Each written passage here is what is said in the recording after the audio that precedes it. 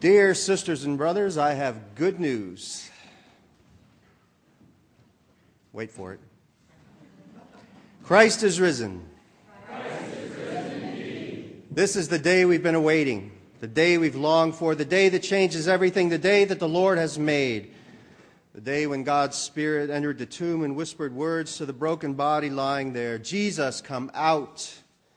And an angel, or maybe two, helped Jesus to sit up. They gently removed the grave clothes, and Jesus removed the cloth that covered his face, and he folded it ever so neatly. He laid it aside. Then Jesus stood up. Then Jesus walked out of the tomb. Then Jesus went somewhere warm and quiet and soothing, perhaps into God's very own arms, and waited there until morning, when the women came. And sure enough, there they came. Mary Magdalene and the other Mary. Mary of Bethany, we don't know. So, Mary Magdalene and the other Mary it is. Mary Magdalene and the other Mary went to see the tomb. And then things got interesting. First an earthquake, then an angel of the Lord. Now, according to Matthew, the angel caused the earthquake, the original dramatic entrance. The angel rolled the stone away from the opening of the tomb. The angel rolled the stone away and then sat on it. The angel sat on it. The stone that had blocked the entrance to the tomb, the angel sat on the stone. Now, maybe the angel did so in order to calm the witnesses to his arrival. If so, it didn't work. Maybe it was all that lightning and clothes as bright as snow thing, or the earthquake, or rolling away the stone, or sitting on it. I mean, what did that look like anyway? Did the angel flip the stone onto its side and casually sit down? Or did the angel roll it away and then calmly leap onto it like a cat hopping onto a fence? It's these little details that fascinate me. Maybe too much, but I think they're there not simply because they're true or because that's what was reported to Matthew, but also because they give us pause. They make us stop a minute and scratch our heads and ask, now what is that about? What did that look like? Why did the angel sit down? Well, perhaps as I suggested earlier, the angel sat down in order to reduce the intimidation factor by a notch or two. A sitting angel all decked out in snow and lightning being less terrifying than a standing angel dressed the same way. Perhaps the angel wanted to calm the spirits of the witnesses. And there were witnesses, Mary Magdalene and the other Mary we've already met, and the guards. Only in Matthew's gospel do we meet the guards, and they seem a hapless bunch. Now, I think it's safe to say that serving cemetery duty was not the most plum position for a Roman soldier. Well, with all the crowds in Jerusalem for the holidays, there would have been a heavier than normal military presence in town, and that heavier military presence would have served as fair warning to any troublemakers that rowdyism would not be tolerated. One can imagine the best and brightest of the soldiers being placed in the hot spots, those parts of the city where trouble might break out, the kind of locations calling for smart soldiers, loyal soldiers, soldiers capable of knowing when to act and when to stand back a bit. Cool heads, in other words, carrying swords. That's what the best and brightest of the soldiers would have been doing that weekend in Jerusalem. But our boys, they were on cemetery duty. And their assignment was to make sure that none of Jesus' disciples snuck into the tomb and stole his body. Now, according to Matthew, this assignment was given by Pilate himself upon request from the chief priests. They remembered, you see, that prediction that Jesus made about rising from the dead in 3 days. And like every good politician then and since, they were experienced conspirators, and so imagined everybody else conspiring against them. So they asked Pilate for help in securing the tomb, just long enough to prevent any body-snatching disciples from claiming that the tomb was empty because Jesus had risen from the dead. So Pilate offered the chief priests some soldiers and told them to go and make the tomb as secure as you can. Now, that's not the most confident command ever given. Not, hold that tomb, boys, at all costs. Not, the empire's finest will get the job done. Not, no one can get past our tough guys. Just go and make the tomb as secure as you can. which contributes to my sense that the guards on tomb duty may not have been the crack troops we imagine Roman soldiers to be. I could be wrong, of course. Maybe these were the best Rome had to offer, but that make it as secure as you can, well, that's just the beginning, because when the earthquake comes and the angel alights all lit up and rolls away the stone and flips it in the air like a coin and then sits on it, our boys fall flat on their faces. They became like dead men, Matthew says. They fainted. They passed out, keeled over, hit the dirt, literally, face in the dust, limp as rag dolls they were. Oh, dear. Now, if it seems like I'm playing this for laughs a little bit, it's because I am. And here again, I take my cue from Matthew because there's a big-time role reversal going on here. The strong Roman soldiers, symbol of first century masculine power and domination, pass out in front of the angel. And Mary Magdalene and the other Mary, well, they're still standing. Afraid, maybe, but still standing. And that's comedy, folks. At least I think that's how Matthew's first audience would have read it. Not comedy as in laugh out loud, but comedy as in an unexpected and even ironic turn, an upside-down response, a reversal. In a culture where Roman soldiers symbolized all that was masculine, strong, and powerful and in control, and where women symbolized weakness and neediness and were under the rule of men, Matthew flips the tables in a way that's both shocking and, to my mind, hilarious. Rome quakes at the coming of the angel. Jesus' female friends stand there and await the good news. That's beautiful. It's beautiful. Well, with the Roman soldiers face down in the dirt, the angel starts talking to the only conscious witnesses left, Mary Magdalene and the other Mary. Do not be afraid. I know that you're looking for Jesus who was crucified. He's not here, for he has been raised, as he said. Come see the place where he lay. Then go quickly and tell his disciples, he has been raised from the dead, and indeed he's going ahead of you to Galilee. There you will see him. This is my message for you. Now, take another look at the scene. Roman soldiers lying in the dust, two women receiving the good news of resurrection. And suddenly what seems funny takes a more serious turn, because now we see that the resurrection marks the end of human empires. For all of their power, for all of their military and economic might, for all of their pretensions of grandeur and even divinity, empires fall on their faces in the presence of the risen Jesus. The empire cannot hear the good news because it terrifies it. The empire cannot hear the good news because it doesn't compute. The good news is a foreign language to the empire, being the language of forgiveness and reconciliation, redemption, salvation, and the end of death's dominion over this world and the next. The resurrection marks an end to fear, which is one of the empire's primary tools for keeping the so-called peace and for keeping everybody safely in their assigned seats. And that message of no more fear, ironically, makes the empire afraid. It cuts the props out from under the empire's feet and leaves it lying in the dust, overcome for the first time by a power beyond the empire's imagining. What happened there at the tomb was bad news for the empire. It revealed the fact that the emperor really was wearing no clothes. And it revealed, too, that whatever redemption awaited the empire would come at great cost in the laying down of weapons and of any pretensions to greatness and a humbling before God like that of those poor guards watching the tomb. But the women, our sisters in Christ, Mary Magdalene and the other Mary, they left the tomb quickly with fear and great joy. Okay, so angels are scary even for disciples, but fear could also be read as wonder, awe, amazement. So perhaps not fear like that the guards experienced, more like the fear that any sensible person would feel when confronted by an angel. The wonder of witnessing something altogether holy and pure, the awe felt in the presence of God, an awe that inspires, that enlivens, and that made Mary Magdalene and the other Mary take off running with all joy, running off to tell their friends what they'd seen at the tomb. And lo and behold, who should come springing out of the bushes to startle them along the way than Jesus himself?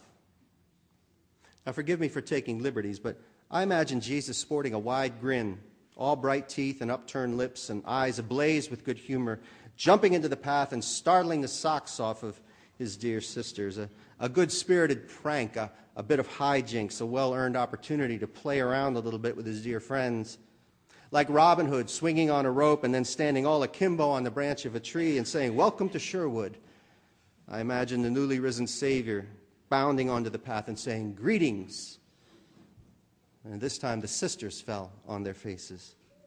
They ran to Jesus and they threw themselves at his feet and they worshiped him. And Jesus spoke to them and said, "Go tell his brothers, his male disciples, to go to Galilee. There they will see me." Now we'll let our sisters get on with it while we take one last look at those poor hapless guards of the tomb. They had, as it were, some serious explaining to do. I mean, all they needed to do was keep a dead guy in the grave. I mean, how hard can that be? All they had to do was guard the tomb from a bunch of layabouts and messianic nuts. They had all of Rome at their back, but it was all for naught. Oh yeah, they had some explaining to do. And so they went back to town to tell the chief priests what happened at the tomb. Now, I don't know about you, but I find the response of the chief priests and elders to be just a little bit odd. These were the political functionaries of their day, the minions of Rome, people who one would think had long since handed over their souls to the empire. That's probably too harsh. People are complicated. Maybe they saw their faithful service to Rome as part of God's plan, a righteous responsibility that served the people well, and coincidentally lined their pockets. But the last thing I would expect from such hard-nosed politicians would be anything resembling belief in the soldier's story. Yet they don't even question or challenge what the guards have to say, unbelievable as it may have been. Instead, they take the route favored by politicians ever since. They propose a cover-up. They pay the soldiers a hefty amount of hush money. They tell them exactly what to say if they're questioned. They even offer the soldiers protection, just in case Pilate figures out that something went wrong in the garden. The soldiers took the money and did what they were told, and according to Matthew, the cover-up still holds. It's still rumored that the disciples came and stole the body away. And so the empire carried on as empires do, burying the truth behind a wall of lies. Plausible lies, of course. Spin was not invented in the 1990s. It's likely that what prompted Matthew to include the tale of the guards, the chief priests, and the elders was a dispute between his congregation and the local synagogue. His folks were proclaiming resurrection. The synagogue was offering a more reasonable explanation for what happened, though one that also coincidentally cast doubt on the legitimacy of Matthew's community.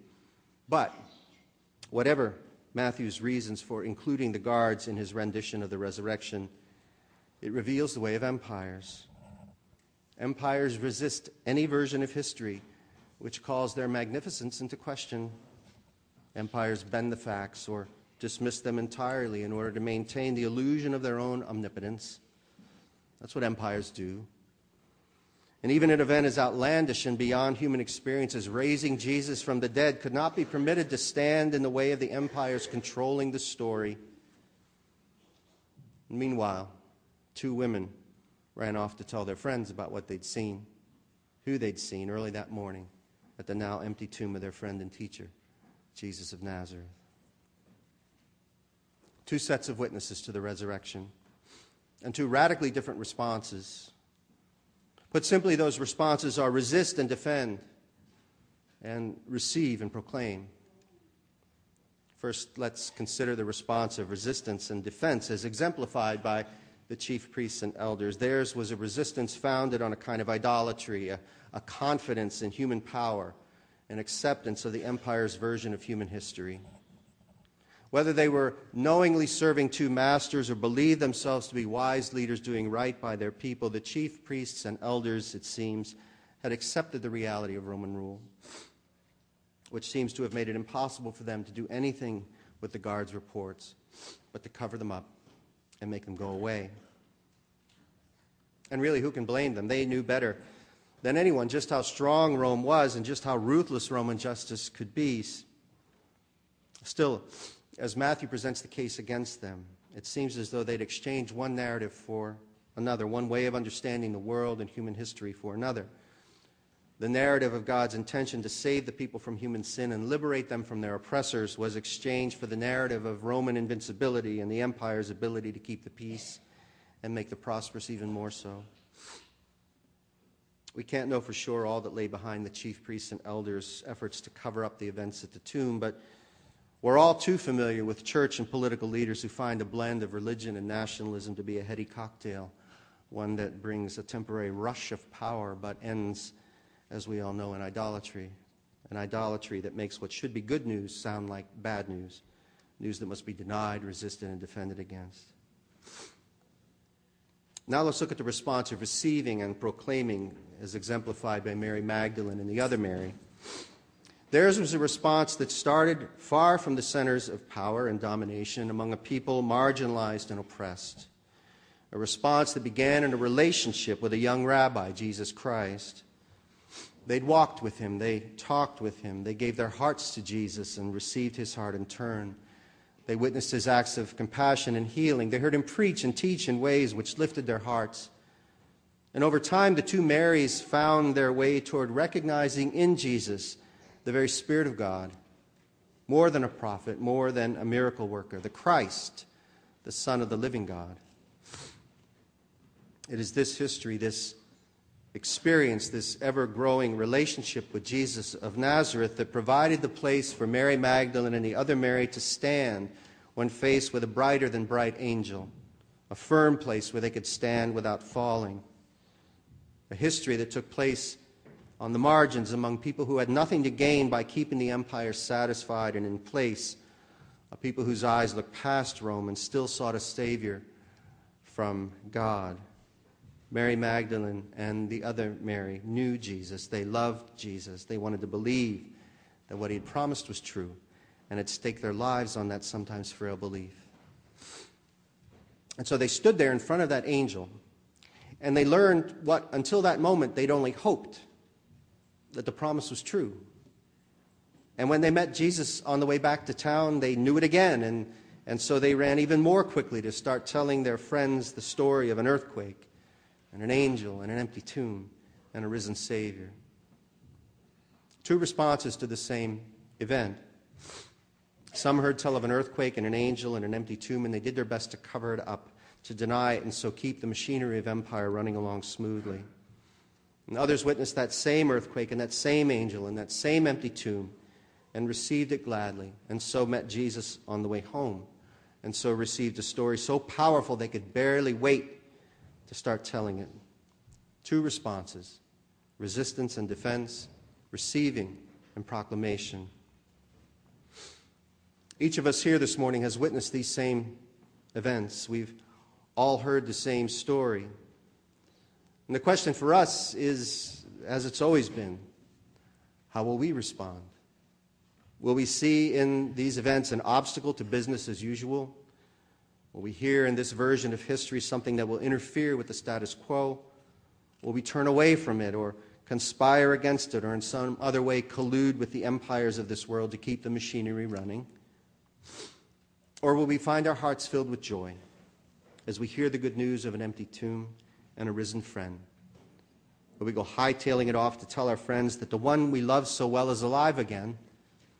Will we find Jesus himself jumping out of the bushes to surprise us and then throw ourselves at his feet in worship? Will we receive what we have seen and what we have heard and proclaim it, even at the risk of countering the imperial version of events? That's the invitation before us this morning, sisters and brothers. It's an invitation to receive and proclaim the good news of resurrection, and to do so not merely in an intellectual or apologetic sense, as in the rigid defending of a doctrine. The right doctrine of the resurrection is not what made Mary's heart leap for joy. It's not what made the other Mary hike up her skirts and run to tell her friends. And the invitation is to something so much more than an intellectual assent or defense of a certain version of the story. It's instead an invitation to hear in the angel's announcement something of God's own voice. to hear in the angel's words something larger than we are, something that energizes us, that enlivens us, that fills us with a joy we can hardly contain. To hear an invitation to an even deeper relationship with Jesus, a deeper love for Jesus, for a more faithful companionship with Jesus. Good news that issues in proclamation, a proclamation that begins and ends with stories of our experiences with Jesus. From that first moment when we encountered him, perhaps while he was preaching, or maybe feeding the multitude, all the way through Good Friday, and then to this place today, a place full of light and shaking and wonder and worship. Proclamation that is graceful because it's full of grace, God's grace, made known to us in Jesus Christ. Proclamation that's not limited to words or stories, but that includes acts of charity and compassion, acts of justice and peacemaking, acts of mercy and generosity and kindness and love, and every last one of them a response to what we saw and heard at the empty tomb. Sisters and brothers, Christ is risen. This is what we have seen and heard today. Christ is risen. And the invitation has been given, the invitation to receive that good news and then proclaim it, and to do both with all of our hearts and all of our souls and all of our minds and all of our strength. Christ is risen. The invitation has been given. So, how will we respond? Let's pray.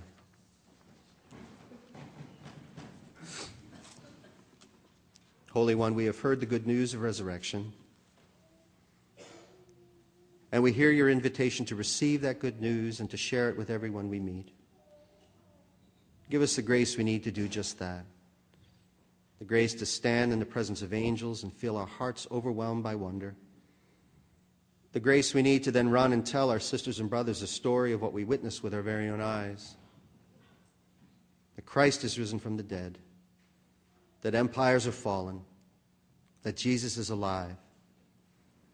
Grant us strength through your Holy Spirit to accept your invitation.